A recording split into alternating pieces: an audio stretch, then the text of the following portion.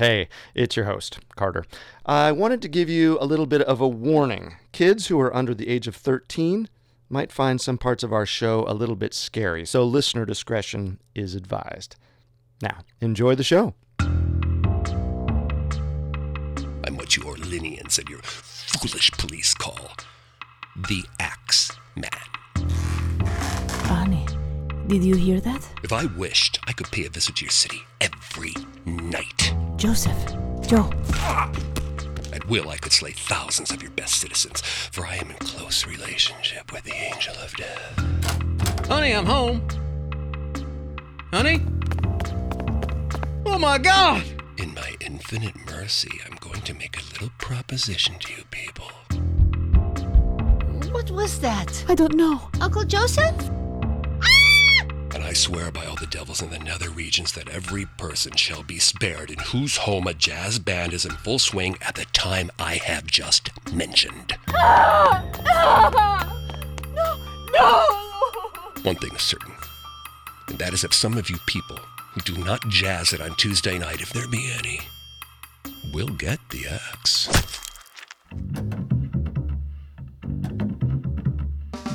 Welcome to Unsolved Murders. I'm Carter Roy. And I'm Wenndy McKenzie. Today, we're continuing our investigation into the sensational case of the Axeman of New Orleans. A serial killer terrorizing the Crescent City. So far, there have been 5 separate attacks. And the city of New Orleans is on edge. 5 are dead. 4 have been seriously wounded. And no one feels safe. This is episode 3. If you missed episode 1 or 2, you can find them on iTunes, Stitcher, SoundCloud, or any other podcast directory. And our website, parcast.com. That's parcast.com, spelled Parcast.com. As always, if you wish to subscribe to the podcast, go to iTunes, SoundCloud, Stitcher, or any other podcast directory. You'll want to follow along every minute so you don't miss a single twist or turn. Don't forget to visit our Facebook page, Parcast, to join the conversation. Today, our final look at the Axeman of New Orleans, the violent murderer striking fear into the heart of the city. He comes stealthily in the dead of night. While the innocent are fast asleep. Locked doors won't keep him out. The police can't catch him. His identity remains a mystery. Who knows who his next victim will be? March 13th, 1919. 10 months into his terror spree, the Axeman finally breaks his silence.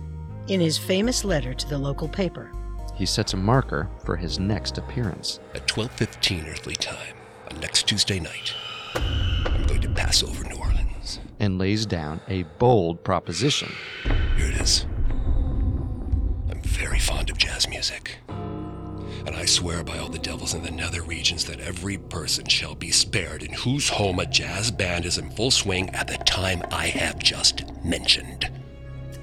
If everyone has a jazz band going, well, so much better for you people. One thing is certain, and that is if some of you people who do not jazz it on Tuesday night, if there be any, will get the axe. So there it is. Be somewhere where they're playing jazz at 1:15 midnight and you'll be spared. Otherwise, you'll get the axe. Tuesday comes. Across the city, the doors open to clubs, bars, restaurants, and dance halls. And they're packed to capacity. Many past capacity. And for those who didn't go out, there were gatherings in private homes. Come on in. The band's just about to start playing. And at all these places, they're listening to jazz. A local composer, Joseph Davia, even wrote a special song for the evening, The Mysterious Axeman's Jazz, that became a hit in New Orleans. Maybe he wrote the Axeman's letter, so he could put it out in a hit song. It was a night for the ages. Crowds and parties everywhere, eating, drinking, dancing, and music. It seems like a nice way to spend an evening, if you disregard that there's a serial killer on the loose. But he was on the loose. So the conversation was a cover for nervousness, and the laughter hid fear. I'm sure there were skeptics. Of course. One man reportedly put his address in the paper and told the Axeman that he would leave his window open and be waiting. Don't tell me. He fell asleep holding his gun, and he accidentally shot the paper boy the next morning. Very funny. Midnight came, and then midnight. The appointed hour. The jazz played on. The party kept going, and slowly, people at those crowded gatherings across New Orleans breathed a sigh of relief. But what about the Axeman? Yes, what about the Axeman? As dawn broke the next day, it became clear. The Axeman had kept his word and stayed away. That fateful March night, no one was attacked.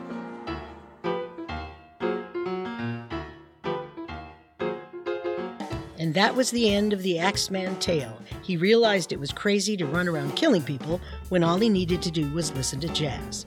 Sadly, no. But it was another long interlude. Spring turned to summer, and months passed. Then on August 10th, 1919, 5 months later, Steve Boca, a grocer, was sleeping in his bedroom when he awoke to find a dark figure looming over his bed. Hey, what are you doing? With one blow, he was knocked unconscious. Oh! But he was only out for a moment. When he came to, he ran out to the street to see if he could find the intruder. Upon reaching the street, he realized his head had been cracked open. Help! I'm bleeding! He ran to the home of a neighbor, Frank Janusa. Frank! My God, Steve! Are you all right? I've been attacked! He was in my bedroom! Easy there now. Oh, that's a lot of blood. I'm feeling dizzy. Where he lost consciousness and collapsed. We're gonna need a doctor. did Steve Boca survive? He did, but he couldn't remember details of the incident. Still, it was a classic Axeman scenario. The target was a grocer and an Italian. The back door of the home had been chiseled away, A man with an axe attacked in the middle of the night. and nothing had been taken from the home. So robbery was not the motive. It was chilling news for the people of New Orleans. Because it meant the Axeman was back in business. That's right.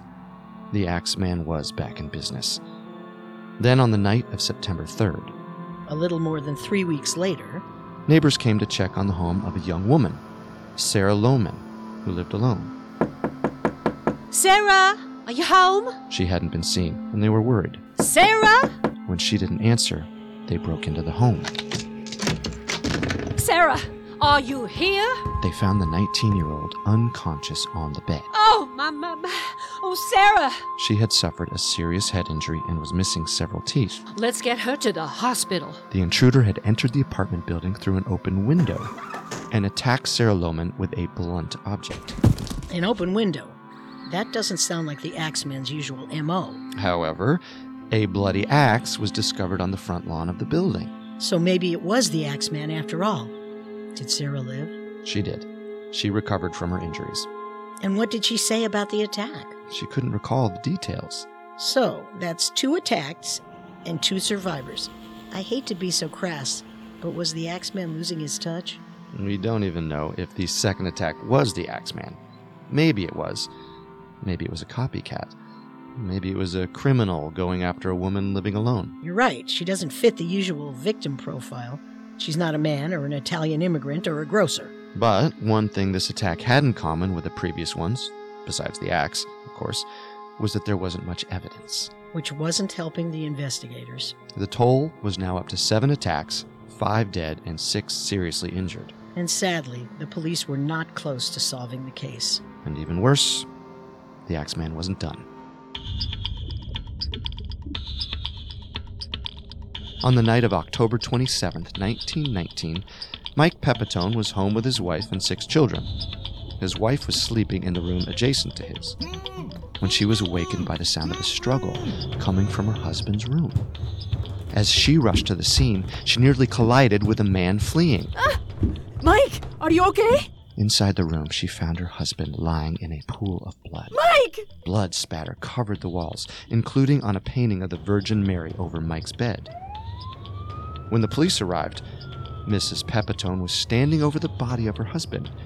Later they would remark how she seemed eerily calm. She faced them and stated flatly, "It looks like the Axeman was here and murdered Mike." So Mike Pepitone was dead. Actually, he was still barely alive. They rushed him to the hospital where he died from his injuries. So the Axeman was killing again, at least according to the wife. But was she right? And why was she so calm? Maybe she was in shock. Or maybe there was a more sinister reason. Did the police suspect her of the murder? They would be foolish not to consider the possibility. Because the Axeman made for a convenient scapegoat. Still, the blows against Mike Pepitone were consistent with those from a large man, not a woman. Plus, we can go down our usual checklist. The victim was another Italian. There was a break-in. A man was attacked by an axe-wielding intruder while he was sleeping. All a perfect fit for the Axeman's MO. How did Pepitone's wife... Now, widow. Oh, that's right. Pepitone's widow. How did she describe the intruder to the police? The fleeing man that she nearly collided with in the hall. She wasn't able to describe any distinct characteristics. Another reason the police might have been suspicious of her. But it was dark. She was caught by surprise, and the intruder was quickly gone. All reasons she might not have been able to describe him. Or what? Or maybe she recognized who it was in the hallway and said nothing to the police. Why do you say that? Maybe she wanted to take care of business herself. What are you not telling me? Cut to 1 year later. December of 1920, Los Angeles, California.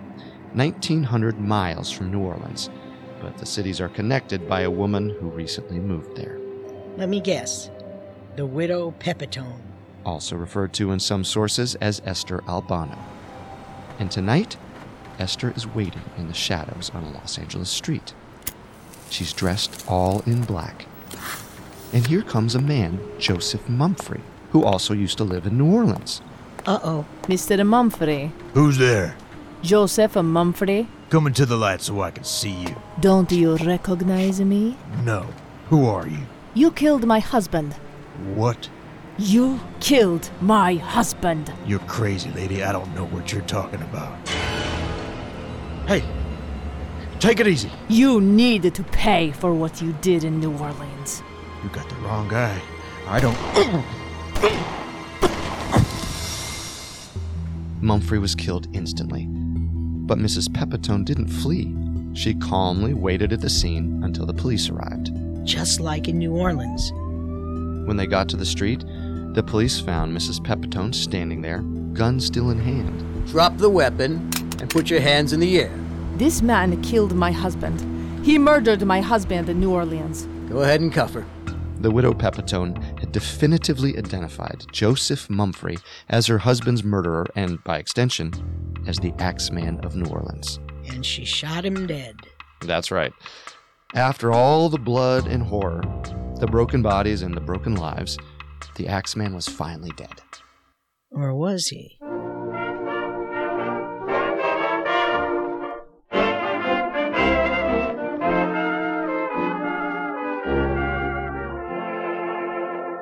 Our story will continue in a moment after the break. On Unsolved Murders, we explore the facts of real-life true crime cold cases. But if you're looking for more true crime cases with a bit of a twist, you should check out the Parcast original Female Criminals. When you think of a criminal, what do you picture?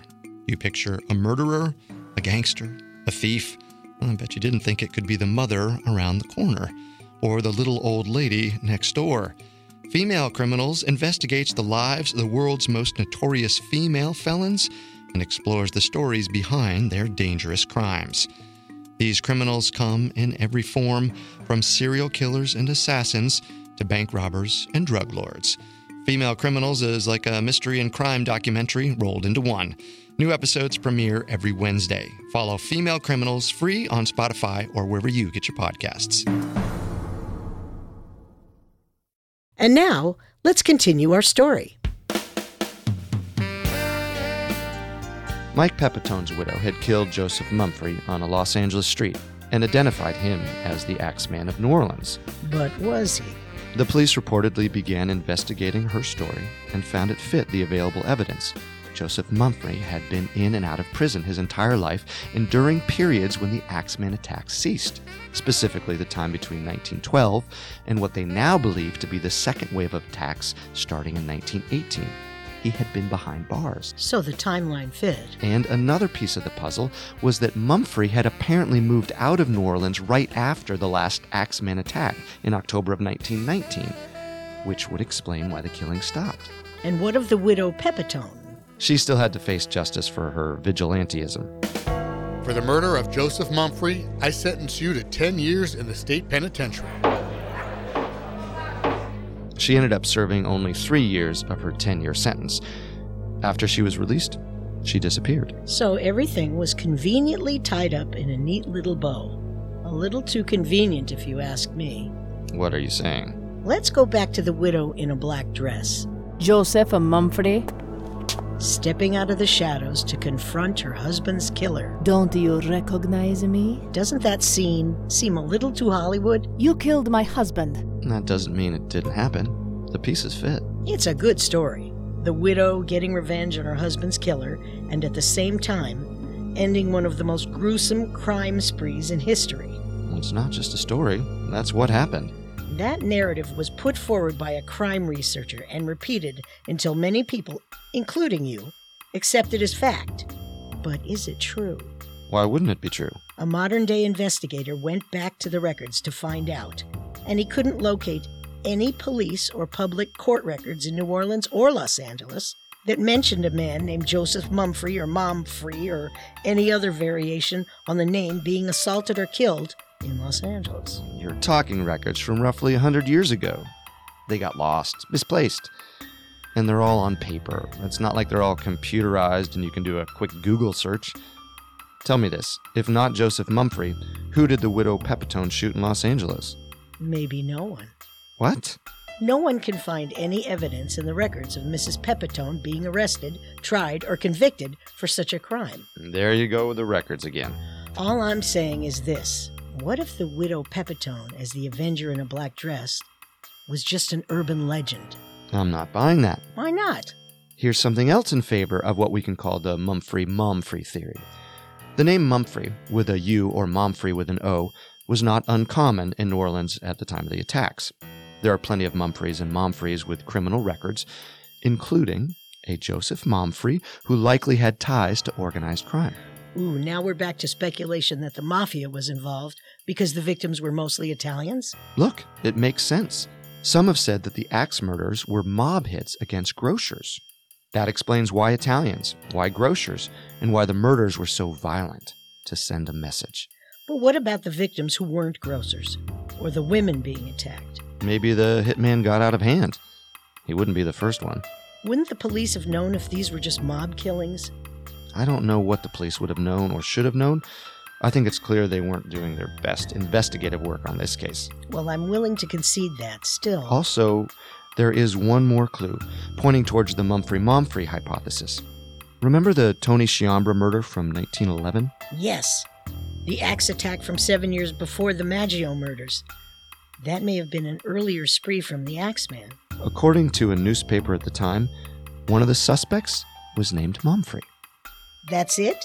A suspect has what you say is a common name, so that ties everything together? No.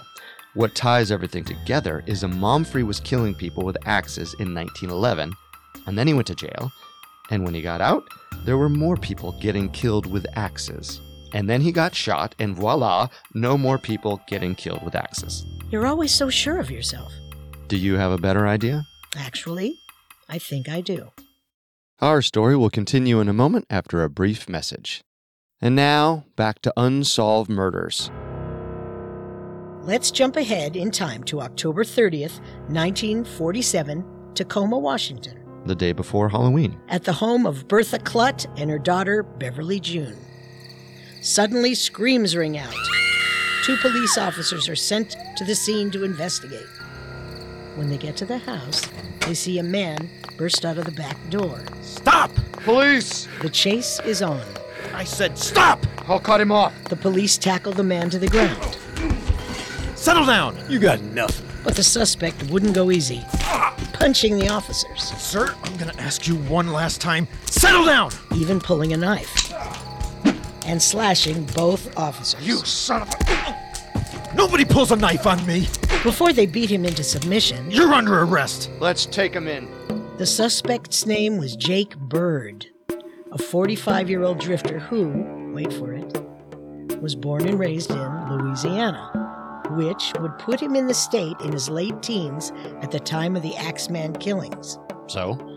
Lots of people were born and raised in Louisiana. But our man was coming from the house of poor Bertha and Beverly June Clutt, who had just been murdered with an axe.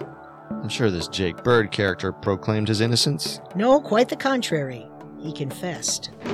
I admit I killed those two ladies. But it wasn't my fault. I was just planning to sneak in and grab something.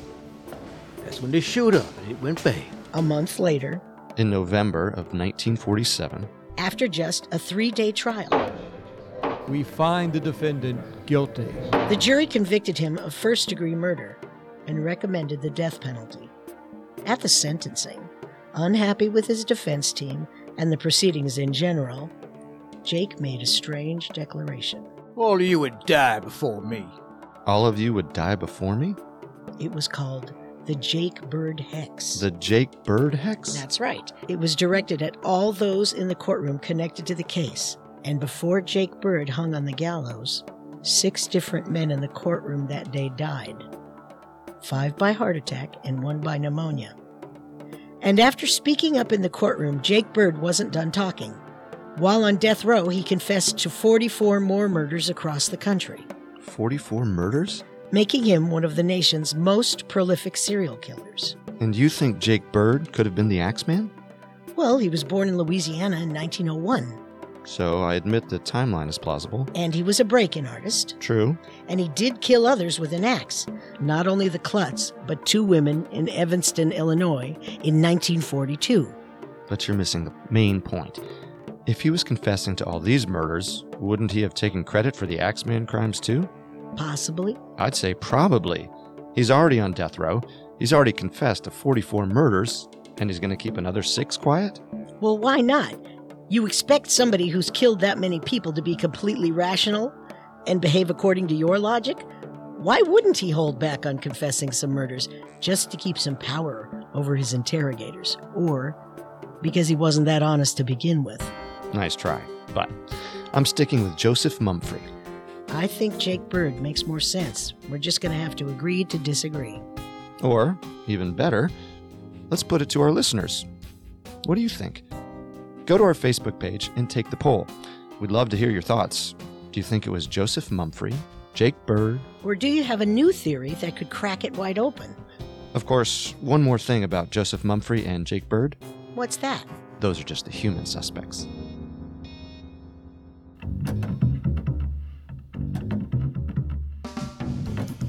We hope you've enjoyed our exploration of the Axeman of New Orleans. Like all of our cases, this one remains officially unsolved. On the next episode of Unsolved Murders True Crime Stories, we open our investigation into the death of William Desmond Taylor. The killing of William Desmond Taylor has been called the first Hollywood murder. It opened a window into the seamy underbelly of the new motion picture industry. And the case was never solved. Don't forget to subscribe to Unsolved Murders on iTunes, SoundCloud, Stitcher, or any other podcast directory. Or through our website, parcast.com. That's PARCAST.com. Join the conversation on our Parcast Facebook page. You can tweet us at Parcast Network. That's PARCAST Network. I'm Carter Roy. And I'm Wenndy McKenzie. We'll see you next time. Unsolved Murders True Crime Stories was created by Max Cutler, is a production of Cutler Media, and is part of the Parcast Network. It is produced by Ron and Max Cutler, digitally engineered by Ron Shapiro, and written by Stephen DeLello. Unsolved Murders True Crime Stories stars Carter Roy and Wenndy McKenzie. The amazing cast of voice actors includes, by alphabetical order, Mike Capozzi, Janice Liebhart, Kenna McEnroe, Stephen Pinto, Gregory Polson, and Vanessa Richardson. Thank you for listening.